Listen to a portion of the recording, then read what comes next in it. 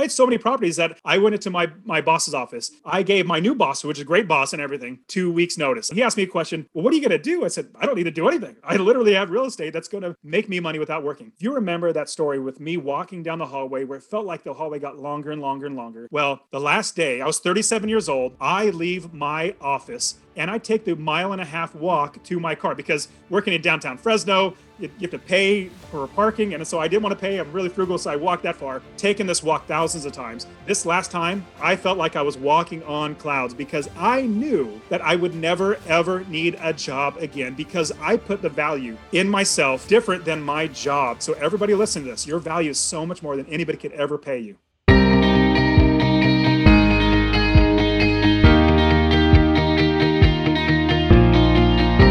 All right, welcome everyone to the show. We're joined today by Dustin Heiner. He is the founder at masterpassiveincome.com. And Dustin is wearing a shirt that I think we have to start with. I absolutely love it. I love the feel of it. Dustin, thank you so much for joining us today. You've got a great story. I'm excited to share it with the audience. I think you're going to bring a lot of value in the passive income space. How are we doing today, man? I'm blessed, James. Thanks for having me on the show. Yeah, I love the fact that, and my shirt says successfully unemployed. I love the fact that at 37 years old, I became successfully unemployed by investing in real estate rental properties. And so after 30 plus properties, I'm like, man, why am I working anymore? And so I quit. Now I could just have fun talking to great people like you on podcasts and teaching people how to invest in real estate. So I'm interested in the story for a number of reasons, right? We're in a moment of time where folks are really exploring the possibility of being true entrepreneurs now. COVID, one of the few silver linings coming out of COVID is that people are reevaluating. They're really taking the time to take the time, if you will. Absolutely. We've talked about this before on the show. It typically takes somewhere around 64, 65 days for people to break a habit, any kind of habit. And then it takes another 64 to 65 days for them to replace it with a new habit. And this went on for so long that people really started to take stock and think there may be a different way. So I'm curious, what was the trigger for you? Can you give us a little context, maybe go back, talk about your life before being successfully unemployed? Absolutely. Yeah. So I've always been entrepreneurial in a sense where I've had my dad was an entrepreneur. My mom and he split up, but my mom remarried, and my stepdad was also an entrepreneur as well. And so I had a little bit of example from them in their businesses. And as I was going through school, I would take little jobs here and there, but then I would also start businesses. Like I'll give you just to name a few: a graphic and website design company, a skateboard manufacturing business, a convenience store, and a pizzeria started from the ground up. And I started investing into real estate. Now, all that to say, as I was doing all these businesses, I was realizing, man, real estate's like the easiest one. I buy one rental property and make sure that I have other people do all the work. And then I don't need to work after that because they do all the work. Now, I want to tell you a quick story, James, that will help everybody understand how I literally just said, I am now going full force into this. So I have 4 kids. My wife and I have been blessed to have 4 kids. And at the time, I was working at the county government in California. So we're working for the Fresno County government, one department there, and working a normal job, 15 years seniority there. We're living, I like to use the word for your job, is just over broke, because we're living just over broke because we're not making that much money. And so working for the county government, I was realizing that, man, I'm living just over broke, but I wanted to say, buy one property. And so I tried it out and that was good. But then I said, you know what, I'm building this career here. This is going to be a great career. I'm going to keep going with that. So my wife had our 4th child, and brand new baby girl, beautiful and everything. And so I'm working my normal job, but then I go on paternity leave. And that's paternity leave was where the dad stays home with the wife and bonds with the kids and everything for about a week or so. And after paternity leave, I come back to my job and I'm back to work for about a week. And on a Friday at 3:30 in the afternoon, I get a call from my boss's secretary, like the top dog. His secretary gives me a call and says, Dustin, would you please come to the boss's office? And I said, sure. And I hung up the phone. And then I paused for a second. And then I thought to myself, why would they be calling me right now. This is not normal. And as I'm sitting there, I'm remembering 2 or 3 months before I went on paternity leave that there was some rumors or some rumblings that there could potentially be layoffs because the department was losing funding. And so I said, no, I have so much seniority. I'm totally fine. I've been working here for 10, 15 years now. So I get up and I start walking down the hallway to the boss's office. And this hallway's not very long, but as I'm walking down it, it feels like the hallway's getting longer and longer. And each step, it feels like my feet become lead bricks. Just I can't barely move because the weight started coming on my shoulders because I'm realizing I just had my fourth kid. And if this is the time that I get laid off, what am I going to do? So I get through the hallway and I turn the corner to my boss's office, and his actual office is closed, but the secretary is sitting right there at her desk, and sheepishly she says, "Dustin, would you please have a seat?" So I take a seat, and she's consoling me with her eyes because she's a super nice lady, and she knows everything that's going on. I have no clue about what's going on. And so as I'm sitting there, I'm thinking, oh my goodness, is this the time that I actually get laid off from my job where I actually don't have a job anymore? So all these years that I've been working, climbing the quote unquote corporate ladder, trying to get more seniority, try to get a good job and keep a good job, is that all going to be thrown away? And then what does that make me as a father? Am I a failure as a father? Am I a failure as a husband or even a man providing for his family? And so as I'm sitting there, my hands get all clammy, my head gets all sweaty, my forehead gets all sweaty because the weight of the world just keeps getting down and down on my shoulders. And then my boss's office door opens up. As it opens up, a lady walks out with a piece of paper in her hand, a coworker of mine. She is noticeably distraught, noticeably upset, not necessarily crying, but you can tell her world is completely rocked. And she passes by me, and then my boss brings me into his office.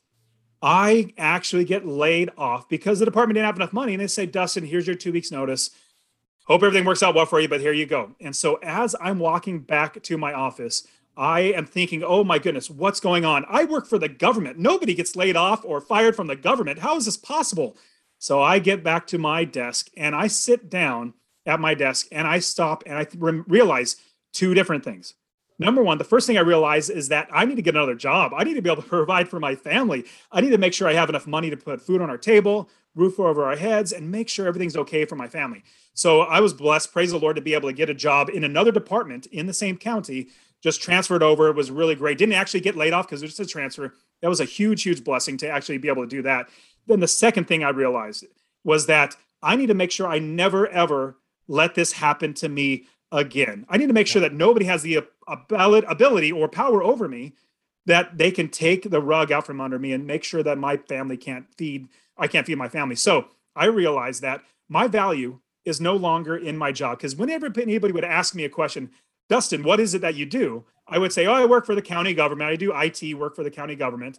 Well, no longer would I ever say that. And I want everybody listening to this to realize that your value, just like I realize this, your value is so much more than your boss can or will ever pay you. And I'll give you an example why. They're only paying you just enough to keep you working without quitting, but not so much that takes money out of their pocket. And so your value is so much more. Your boss can never pay you that much that you're actually valued. So from that point forward, I told myself, no longer will I ever tell anybody what my job is, because my value comes from my God, comes from myself, and comes from my family. Now, I will always tell everybody, and from that point forward, I did. I am an investor. Now, it may so happen that 100% of my money comes from 100% comes from my side job. That's my side job. My full-time business is now I'm an investor. Now, I'll round up the story to say everybody needs to realize your value is so much more. And as I went to this new job, worked there for another 4, 5, 6 years, buying property after property after property, buying for cash flow, passive income, $250 a month in passive income at minimum. Some are way higher than that. Bought property after property. After 30 properties, I had so many properties that I went into my boss's office. I gave my new boss, which is a great boss and everything, 2 weeks notice. I am done. He asked me a question. Well, what are you going to do? I said, I don't need to do anything. I literally have real estate that's going to make me money without working. And I'll round up the story by saying, if you remember that story with me walking down the hallway where it felt like the hallway got longer and longer and longer. Well, the last day, I was 37 years old. I leave my office and I take the mile and a half walk to my car because working in downtown Fresno, you have to pay for parking. And so I didn't want to pay. I'm really frugal. So I walked that far, taken this walk thousands of times. This last time, a mile and a half walk, I felt like I was walking on clouds because I knew that I would never, ever need a job again because I put the value in myself different than my job. So everybody listen to this. Your value is so much more than anybody could ever pay you. So, wow. I mean, there's some profound things here, Dustin, and congratulations on the success. Um, Unfortunately, so many people never get to that point, right? They don't get to that point where they recognize their value. I have a saying here, know your worth. It's something that I preach to my people all the time.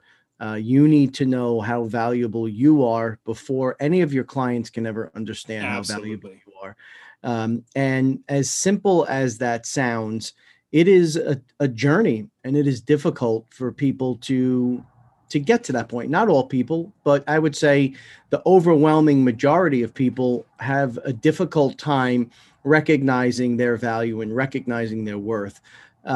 What was this a was this something that is ingrained in you from the time you were young? Was there a growth period? Were there any books that helped you? How did you make that transition? So there's definitely lots of books that I've read, as well as growing up. My parents would always encourage me to strive for more. I played a lot of sports. I even played college football for Fresno State. I always strived as best I could for being the best that I could always be.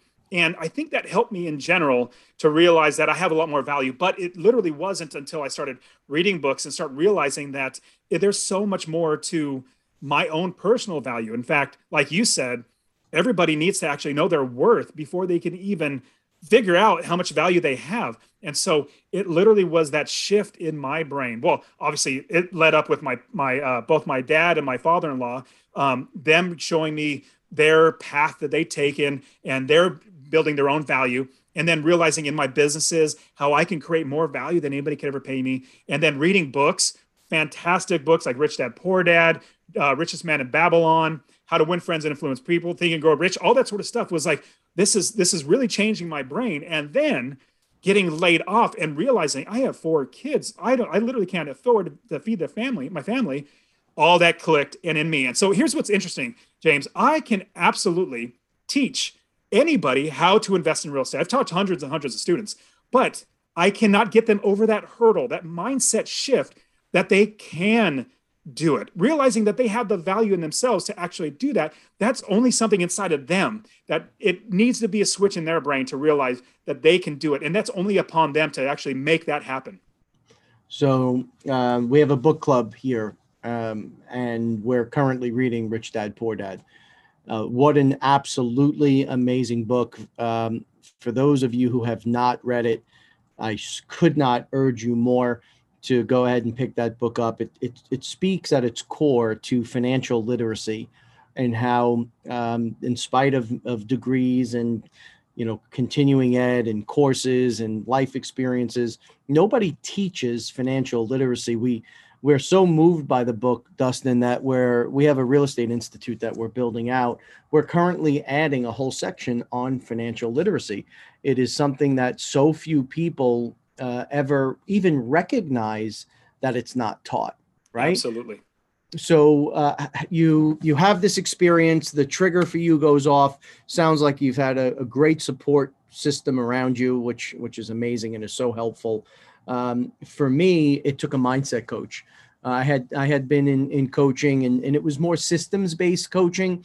And what I found was all of the systems in the world are not able to be used to their potential if you're not in the proper mindset. And I know it sounds cliche, but my mindset coach, Austin Linney, has had such a profound impact on my life. It has helped really reshape my home life with my wife and my beautiful children. It's helped reshape my career completely. We're on a totally different trajectory now. And one of the things that we've adopted as part of our core values is being lifelong learners. right? So the book club is a result of that core value where we're making sure we're going back to the basics and we're reading a lot of these books. It's funny, the How to Win Friends and Influence People is the next book that someone had suggested that we have on the list. So you have this moment, you have good support around you. What brought you into real estate specifically?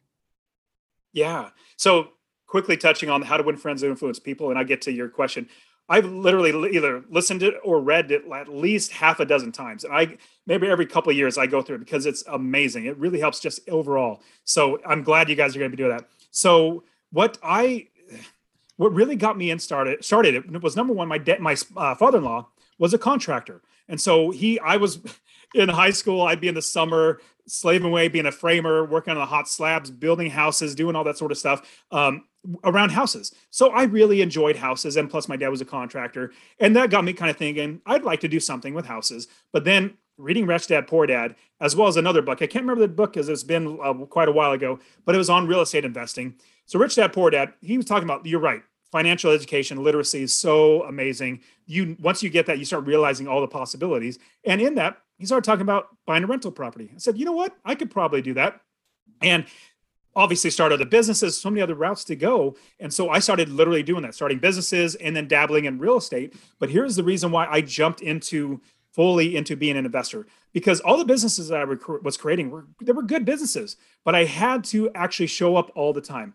What I love now is passive income. And once I bought that first property that made me, I think it was like $378 or something, and then a check. That first check that my property manager sent me, it's like $378 or so, right around there. And I said, what in the world? I did work one time. I bought one house one time. I hire the right people. They do all the work for me. And I made $387 a month. My goodness, what if I bought 5 properties, 10 properties? So what I do now when I teach all my students and also for myself, I say we only invest for properties that make us a minimum of $250 or more in passive income, because I wanted to quit my job. Well, $250 a month, that's $3,000 extra dollars in passive income a year. If you had 10 properties, that's $2,500 a month in passive income. That's $30,000 a year.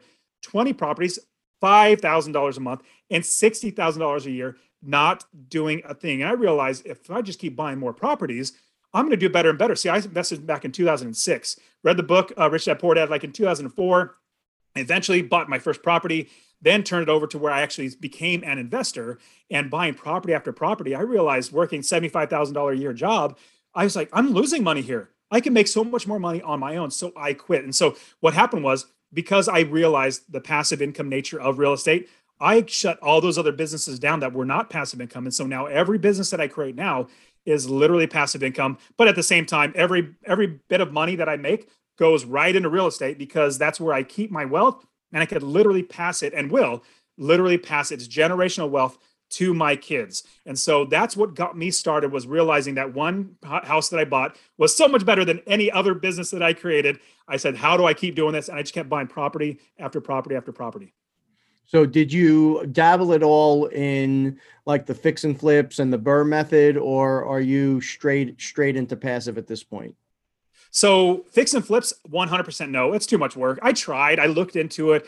It was too much work. I don't like, if the market crashes, I guess a little.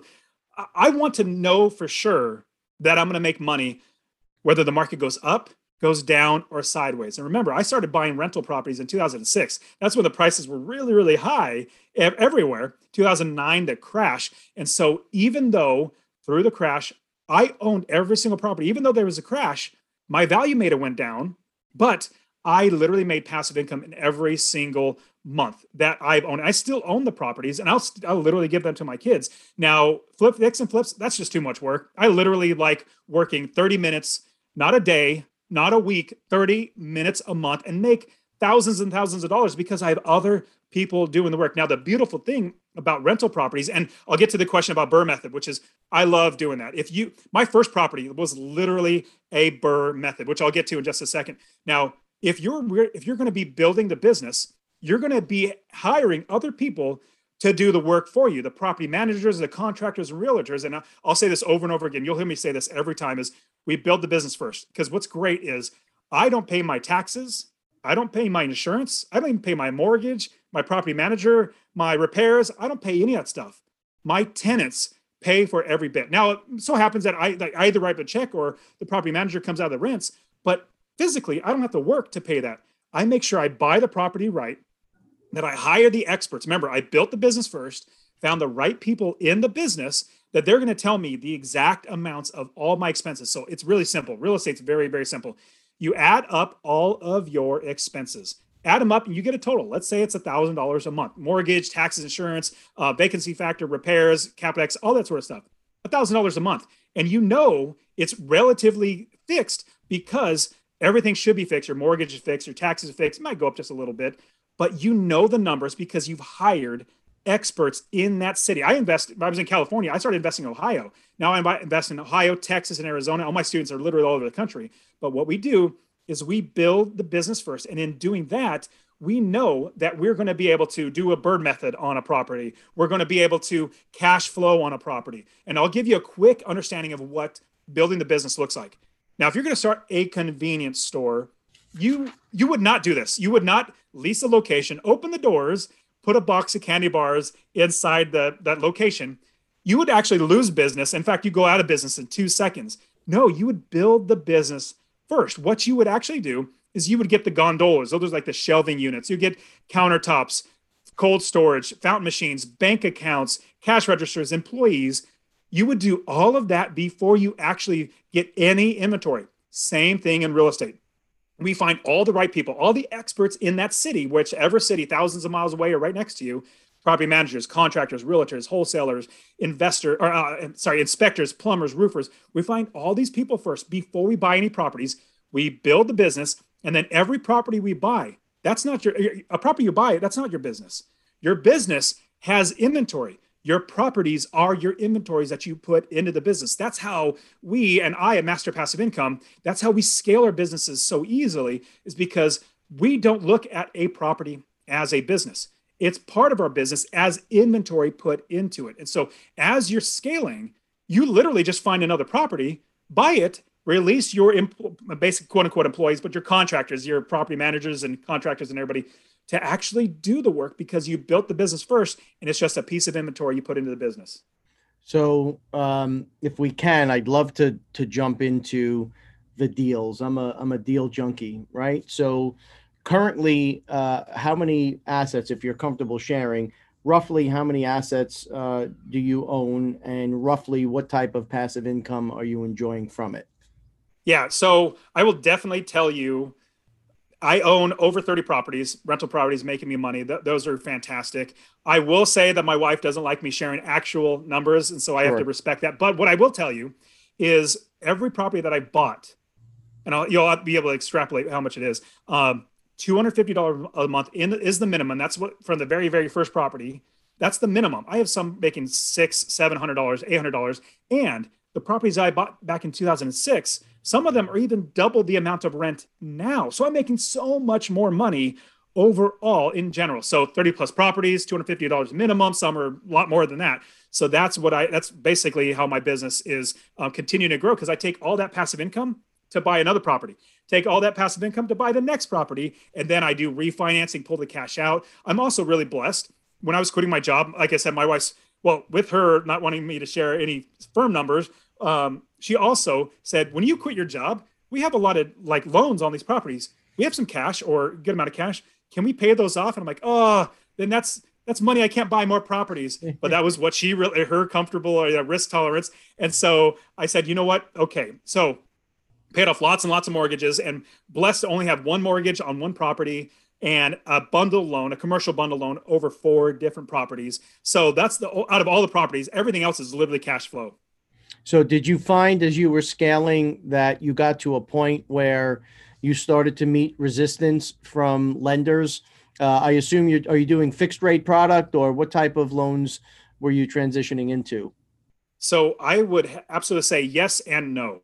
So yes, I would get pushback from mortgage brokers saying, hey, you have too many loans, blah, blah, blah. But no, in a sense that mortgages are just one way to buy the property. There's so many ways to get funding for the property. In fact, I have a YouTube video where I literally walk through 14 different funding ways that I personally use and my students use to actually get funding. Yeah, I mean, an easy one would be private money, your neighbors or your uncles or whoever, private money. Get hard money, getting signature loans. And here's one, a fun one, very advanced strategy. I would not necessarily recommend this unless you know what you're doing. I used a credit card to buy houses and then paid it back. It was, Yep. I'll quickly say, it was the best loan ever. It was a cash out advance for like 0.05% interest. I'm like, that's a cheap loan. Of course, I'm taking every penny of that and putting it in the property. And so here's what I'm trying to say. All of these different ways to get funding, like I said, all the 14 different ways, maybe 15 different ways to get funding to buy a property. It's a tool that we can use for every deal. Every deal is going to be different. You may have extra money to put out as a down payment or even buy it with cash. You may have, depending on the deal, you figure out what tool you use out of your toolbox to fit to buy that deal. Private money, hard money, all that sort of stuff, BRRRR method. These are all options. And that's something I do love to do with my students, is literally show them all the options that are out there and how to get there and what's going to happen after that, so they can make the best decision for themselves and their family with their risk tolerances and their goals. Because that's the thing. People think the only way to buy real estate is get a realtor and get a mortgage broker, and you put them together and you buy a house. I'm like, that's just one of thousands of ways that we could do this. And so, yes, I use every single way possible. Okay. So you're buying out of state, right? You're in different Yes. markets. One of the issues here that we hear quite a bit is that the barrier to entry in New York is very, very high, right? Things are expensive here, and people are hesitant to buy out of state where they can't see it, touch it, and feel it. So if you could speak to the audience a little bit about how are you, I'm going to give you a couple of things here. How are you sourcing the deals? How are you identifying which markets you're comfortable being in? Are you going and actually putting boots on the ground? How decentralized is the operation? I'll start with, out of all the 30 plus properties that I've owned, I've literally only seen one of them before I bought it, but only seen two total, because after I bought that one of the houses in Texas, I was right next to it. I said, hey, let's go visit our house, and we'll actually walk through it with the tenant in there. But out of all the 30 plus properties, I've only seen one of them before I bought it. And literally, I don't know, 30 other ones I have never actually seen. And the first time I bought a house, I actually flew to the area because I didn't know what I was doing. Now, I never fly to a new area of the country because I hire experts. All my students, they don't fly to an area. They don't go, we don't put any boots on the ground, because here's the thing. Even if I went there, I am not the expert. Even if I spent a week there, a month there, I am still not the expert. Nobody, Zillow is not the expert. Who is the expert? It's the people in our business that we build up first. Remember, we build the business first. It's those people that are the experts. Let me give you an example of what that looks like. Our quarterback, our number one person in our business, number one company, is our property manager. Now, let me give you an example of this.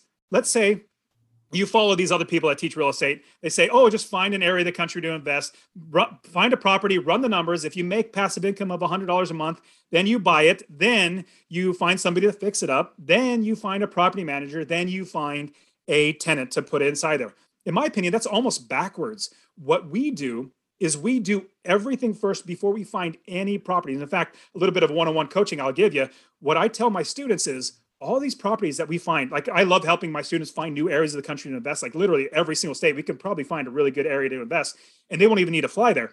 But I'm telling them, as we're looking at this new city that we're going to invest in, I'll tell them, even though you're seeing a lot of good properties right now, more than likely, these will all be sold by the time you are ready to buy a property, because we need to build the business first, which is going to take about 2 or 3 weeks, maybe a month, to build the business. And then we hire those experts to make sure we're buying the right property. Now, I'll say that, or the reason why I'm saying that is because I don't want to buy a house and then fix it up, put a lot of money into it, and then hope to rent it out, but then find no property managers want to manage the property because it's a bad area or whatever the case may be. That's the last thing you want to do. You want to find out if there's a good property manager first, and then the expert, that property manager, will tell you this. Okay, let's say, I'll give you an example. I'm somebody, a landlord going to property manager. And I say, property manager, I'm a landlord. I have these 4 different properties that I'm looking at that I want to buy. Tell me which one would you say is like the number 1, number 2, number 3 area, how much we could rent it for. They will tell me, okay, this is my favorite. This is second, third, and fourth. This is how much you could rent each one for. Because remember, They're the experts. They probably have a house right around the corner. In fact, that's what happens most times. Mm-hmm. They'll say you can rent for this much. This is how long the tenants tend to stay in there, so the vacancy factor, and they'll give me all the understanding of each one of those properties, so I know before I even buy the house how much I could rent it for, and I also have somebody that will manage the property that's sure that they'll find somebody to put in there. So if we build the business first, everything takes care of itself. Because I'll say the last thing on this one, the quick subject, I love not the fact that this happens, but I love buying properties off people who do this the wrong way. They find a property, they have no clue what they're doing. They follow what everybody else tells them, find a property, run the numbers, buy it, fix it up, find somebody to rent it or to manage it and all that sort of stuff. Sadly, after about 4 or 5 years, they get so fed up because they did it wrong, and they sell it to me for not pennies on the dollar, but for a drastically reduced amount, because they're just like, take it. I hate this property. Take it off my hands. I say thank you, because remember, I built the business first. I then put that property into my business as a piece of inventory, and I let my whole entire business run it. So are you, let me rephrase that. How are you sourcing the property manager, right? And do you have different property managers in each location? 100% always have property managers everywhere I go. That's a blanket statement for me, because like I said, I have the tenants pay for those property managers. So some people might, another question people ask, well, if it's close to me, I can manage it myself. Well, yeah, you can. I just rather be playing with my kids than dealing with tenants. So number one, I always suggest get a property manager. How to source a property manager. Oh, I'll get to that in just a second. Yes, every area of the country I invest, I have different property managers. I find them. And we'll get to the sourcing thing. So I'll give you some more one-on-one coaching that I do with my students. I tell my students, let's say we find a city, we start with a state. We find a good state, and then we drill and we find a good city. We look at the properties and, hey, this fits our criteria, fits our goals, our risk tolerances. Let's go and start building the business in this one particular city. The first thing we do is we start interviewing property managers. A lot of people say, well, I found a city and I found a realtor and I found like 2 or 3 realtors. They're so excited. They're sending me properties. I'm like, stop. Do not talk to any realtors. They're literally, all they want to do is sell you a property. They're going to tell you, hey, it rents for $1,800 when it rents for like 12. They're not going to do you any good. Stop everything with a realtor. Go directly to the property managers. So how we source them, go through Google, go through Yelp, even Craigslist, Facebook Marketplace. If you find a quick little tip, if you're going to find a property manager, if you go and you find houses for rent and you see a same phone number on many different properties, that's probably a property manager. Call them up and say, hey, are you a property manager? And I'll give you another quick tip. If you are going through Yelp or Google and you're looking up all the different property managers in the area and you're seeing lots of them are like 2.5 or 3 stars, well, not everybody likes property managers. I like property managers. Tenants don't necessarily. So we got to look at the reviews differently. So pick on this. Again, this is really, really pro tip for you. Click on the company itself. Look at the reviews. If there's a 1 star and there's a tenant says, man, I stopped paying my rent 6 months ago and now they're finally evicting me. They're a bunch of jerks. I'm going to give a 1 star. Hey, that's for me. I'm like, they should have evicted them a long time ago. And so I'm looking at, if it's a tenant review, I take that with a grain of salt. If it's a landlord review, 5 stars, these guys take great care of my properties. That's what I want to hear, is that they're going to take great care of my properties. So through Yelp and Google, so I source them. But here's another one-on-one coaching. You need to interview them multiple times. Don't just interview them one time, 2 or 3 times, because a lot of people can put on a good show for 1 call. Some property managers won't even call you back. And so if you get 1 call, the second call, they don't call you back, that's going to be bad. So on my perspective is we hire slow and we fire fast. We hire very, very slow because we want to make sure we find the right person. Remember, this is the quarterback. This is the person that makes you money or saves you money in your business. And if they don't call you back before they have your money trying to earn your business, imagine how bad it's going to be when they actually have your money. And they're like, well, I'm not going to call them back. I already have their money. It's no big deal. We want the best property managers. So sourcing them, Google, Yelp, Facebook Marketplace, when they're, looking for renters, Craigslist, all that sort of stuff, but then interview as many property managers as you can until you find the best one out of all of them. So you're identifying candidates in market. You're going through a fairly extensive interviewing process. Property manager is step 1.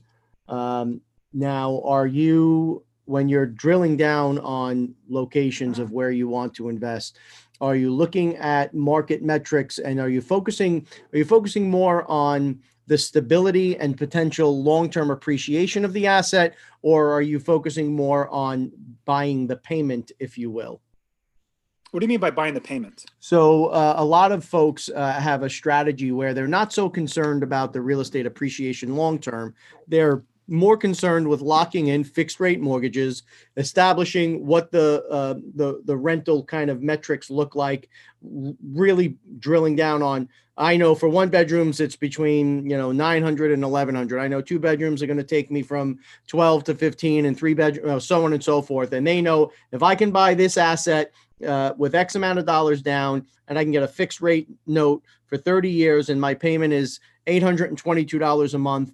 And I know that I can get $1,252 a month in rent net after I back out my expenses. My cash on cash return is this, and the net money that I'm putting in my pocket is this. They're not so concerned about long-term appreciation of the asset itself. Where is your focus? My focus is 100% on passive income. Like literally only passive income. Now, cash on cash return is absolutely brilliant. You don't want to spend $300,000 on a house, get a huge mortgage on a house, and only make $250 a month. I'd rather maybe buy a $120,000 house and still make that $250 a month, because there's so much less leverage and so much less of a mortgage payment. So cash on cash is actually very, very crucial. But passive income is literally all I invest for. Now, here's the great thing. That when we invest in real estate, we actually make money in 6 different ways. We already talked about passive income. That's fantastic. You make money $250 a month or more in every single property. Market appreciation, we just know it eventually goes up, so we hold on to it.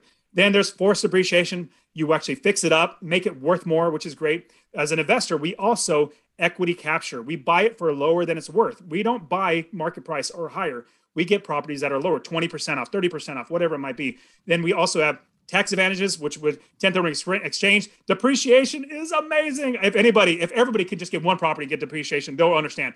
It's amazing. You save so much money in taxes. The last one of my favorites next to passive income, mortgage buy down. Remember, I don't pay my mortgage. My tenants pay the mortgage. They pay the taxes, they pay the principal, they pay the interest, they pay all that, and they're paying off the property for me. With all that, appreciation's like icing on the cake. But here's again, remember, I rarely ever sell any houses because I literally can give these to my kids so that they have built in a business for themselves, all on top of not teaching them to not be jerks, being like trust fund kids, as well as helping them to learn how to do it themselves. All that above, where it's really rare for me to sell a property because it makes me so much money. Now, a quick thought might be, well, you have a lot of equity in there. If you sold it, you can actually take that money and buy more properties. I agree. But what I do is I then refinance the property. I pull that cash out tax-free. If you sell the house, you have to pay taxes, capital gains, unless you do a 1031 exchange, which is kind of hard to do, finding a property, all that sort of stuff. But I cash out, refinance, or get a home equity line of credit if you can on an investment property. I just do a cash out refinance, pull out 50 grand. That's tax-free money that I put into my next property and buy that next property or multiple properties after that. So I solely invest for passive income, and then I utilize everything to buy more and more and more properties. So is your manager a part of sourcing the deals? Where are you finding these deals that are 10, 20, 30% below market? So yes, property managers, but then also I love wholesalers. Wholesalers are amazing. They make, I don't care if they make $5,000 on a property, they make me a lot of money. So I love wholesalers. Wholesalers are basically, they find a seller and a buyer and they try to put them together. So I love wholesalers more than realtors. Realtors are a dime a dozen. Wholesalers work their tail off. And so, if realtors are, they might get mad at me for saying that, but I just use so wholesalers, Craigslist, realtors, property managers, investors, even title companies. Title companies will even say, hey, this property fell out of escrow. Maybe you could put an offer on it. There's so many options. There's so many ways to find properties that we don't just use one. We use Zillow, we use Redfin, the MLS, every way to find a good deal, even letters or the yellow letters, things like that. We use all these different ways to find properties. And then when we find a good deal, we figure out which type of financing, that tool, to get that property done. You're buying each asset in a separate LLC? That's a great question. Yes and no. It's not necessarily property, it's total dollar amount. Let's say you're going to buy $300,000 houses. That's $300,000 total. For me, my risk tolerance is about $350,000. Once all the properties in an LLC hit the $350,000, I start a new LLC because I'm okay with losing that, like one house in all that LLC. Let's say there's three properties. One house gets sued. Well, they go after all three of those properties, but they don't go after more properties. Now, if they're $1 million houses, I would absolutely have my LLC, LLC, LLC. But for me, it's more dollar amount, total dollar amount. And it just goes with my own personal risk tolerance. Got it. Okay. So would you say that Facebook is kind of one of the bigger tools for you in finding all of these different assets on, the different Facebook groups and wholesalers? Is that where you're sourcing most of these people? Oh, no, definitely not. Well, Facebook definitely helps with like RIAs or the investor real estate investor meetups groups in whatever city. Let's say you're investing in I don't know, Austin, Texas, and you just go to Facebook, type in Austin real estate or Austin investors, and you'll find a bunch of people. And then the key in with Facebook is to be helpful. Don't just go in there, hey, who wants to sell me a property? Or hey, you want to be helpful. You want to be looked at as a person that is giving. So then you can eventually receive in return. But Facebook is good. But then there's also, like I said, Craigslist is really, really good. Even just looking up local meetups in the area. And you don't even have to go to the meetup. They'll probably have Zoom. I mean, everything from COVID, they might have Zoom meetups. And so what you want to do is you want to find every single avenue to find great deals. So I'm sure it's not all roses, right? Have there been any bad experiences? Is there one mistake you can kind of point to kind of, highlight for the audience to keep an eye out for? Absolutely. So the biggest mistake I ever did was not building the business first and not hiring the right property manager. My very, very first property that I bought, I basically found a property manager and said, okay, you have a pulse. You say you're a property manager. Let me hire you. Well, then 6 months, they were already stealing from me. It was horrible. Then I had to fire them and find somebody else. So the best thing that you can do is find the right property manager. And really, like I said, this is like big time one-on-one coaching. You have to interview many property managers before you find the right one that works with you. Like one that works with me might not work well for you. I'm not sure. You need to do that where you are finding the right property manager. Well, look, you've got tremendous passion. I love your energy. What is the best way for folks to reach out? Yeah. So, hey, James, do you mind if I give everybody my real estate investing course for free? Absolutely love it. Love it. Awesome. So I want everybody just to see if this is possible. I'll show you how to find an area of the country to invest, how to find the right properties, how to build the business first, even how to scale your business to quit your job. If you go to masterpassiveincome.com/free course, all one word, /free course. I'll give you my real estate investing course absolutely for free. And you can even text the word rental, RENTAL, to 33777, rental to 33777. And I'll literally give it to you for free. See if it works well for you. And then I have my podcast, Master Passive Income Podcast, which is literally just me teaching how to do this rental property stuff. I also have my other podcast, Successfully Unemployed, where I interview great people who've already been successfully unemployed. That's how you can find me. I just love helping out as many people as I can. And that comes back to you in droves. It really does. When you put good out into the universe, and as Dustin had mentioned earlier, don't go in like gangbusters into these groups looking to take. You have to bring value first, right? Once you bring value, these things have a way of coming back to you. For me, it seemed like it was a long journey of trying to help impart my knowledge to others. And then like one day it felt like the doors just started to fly open all around me. It really was an amazing experience for me. Dustin, again, I love your energy. I love what you're doing here. Congratulations on all of the success, the beautiful family. God bless. And thank you so much for joining us today. Thanks, James. I appreciate it, man. Thank you. Thanks. Take care. As always, everyone, please stay safe.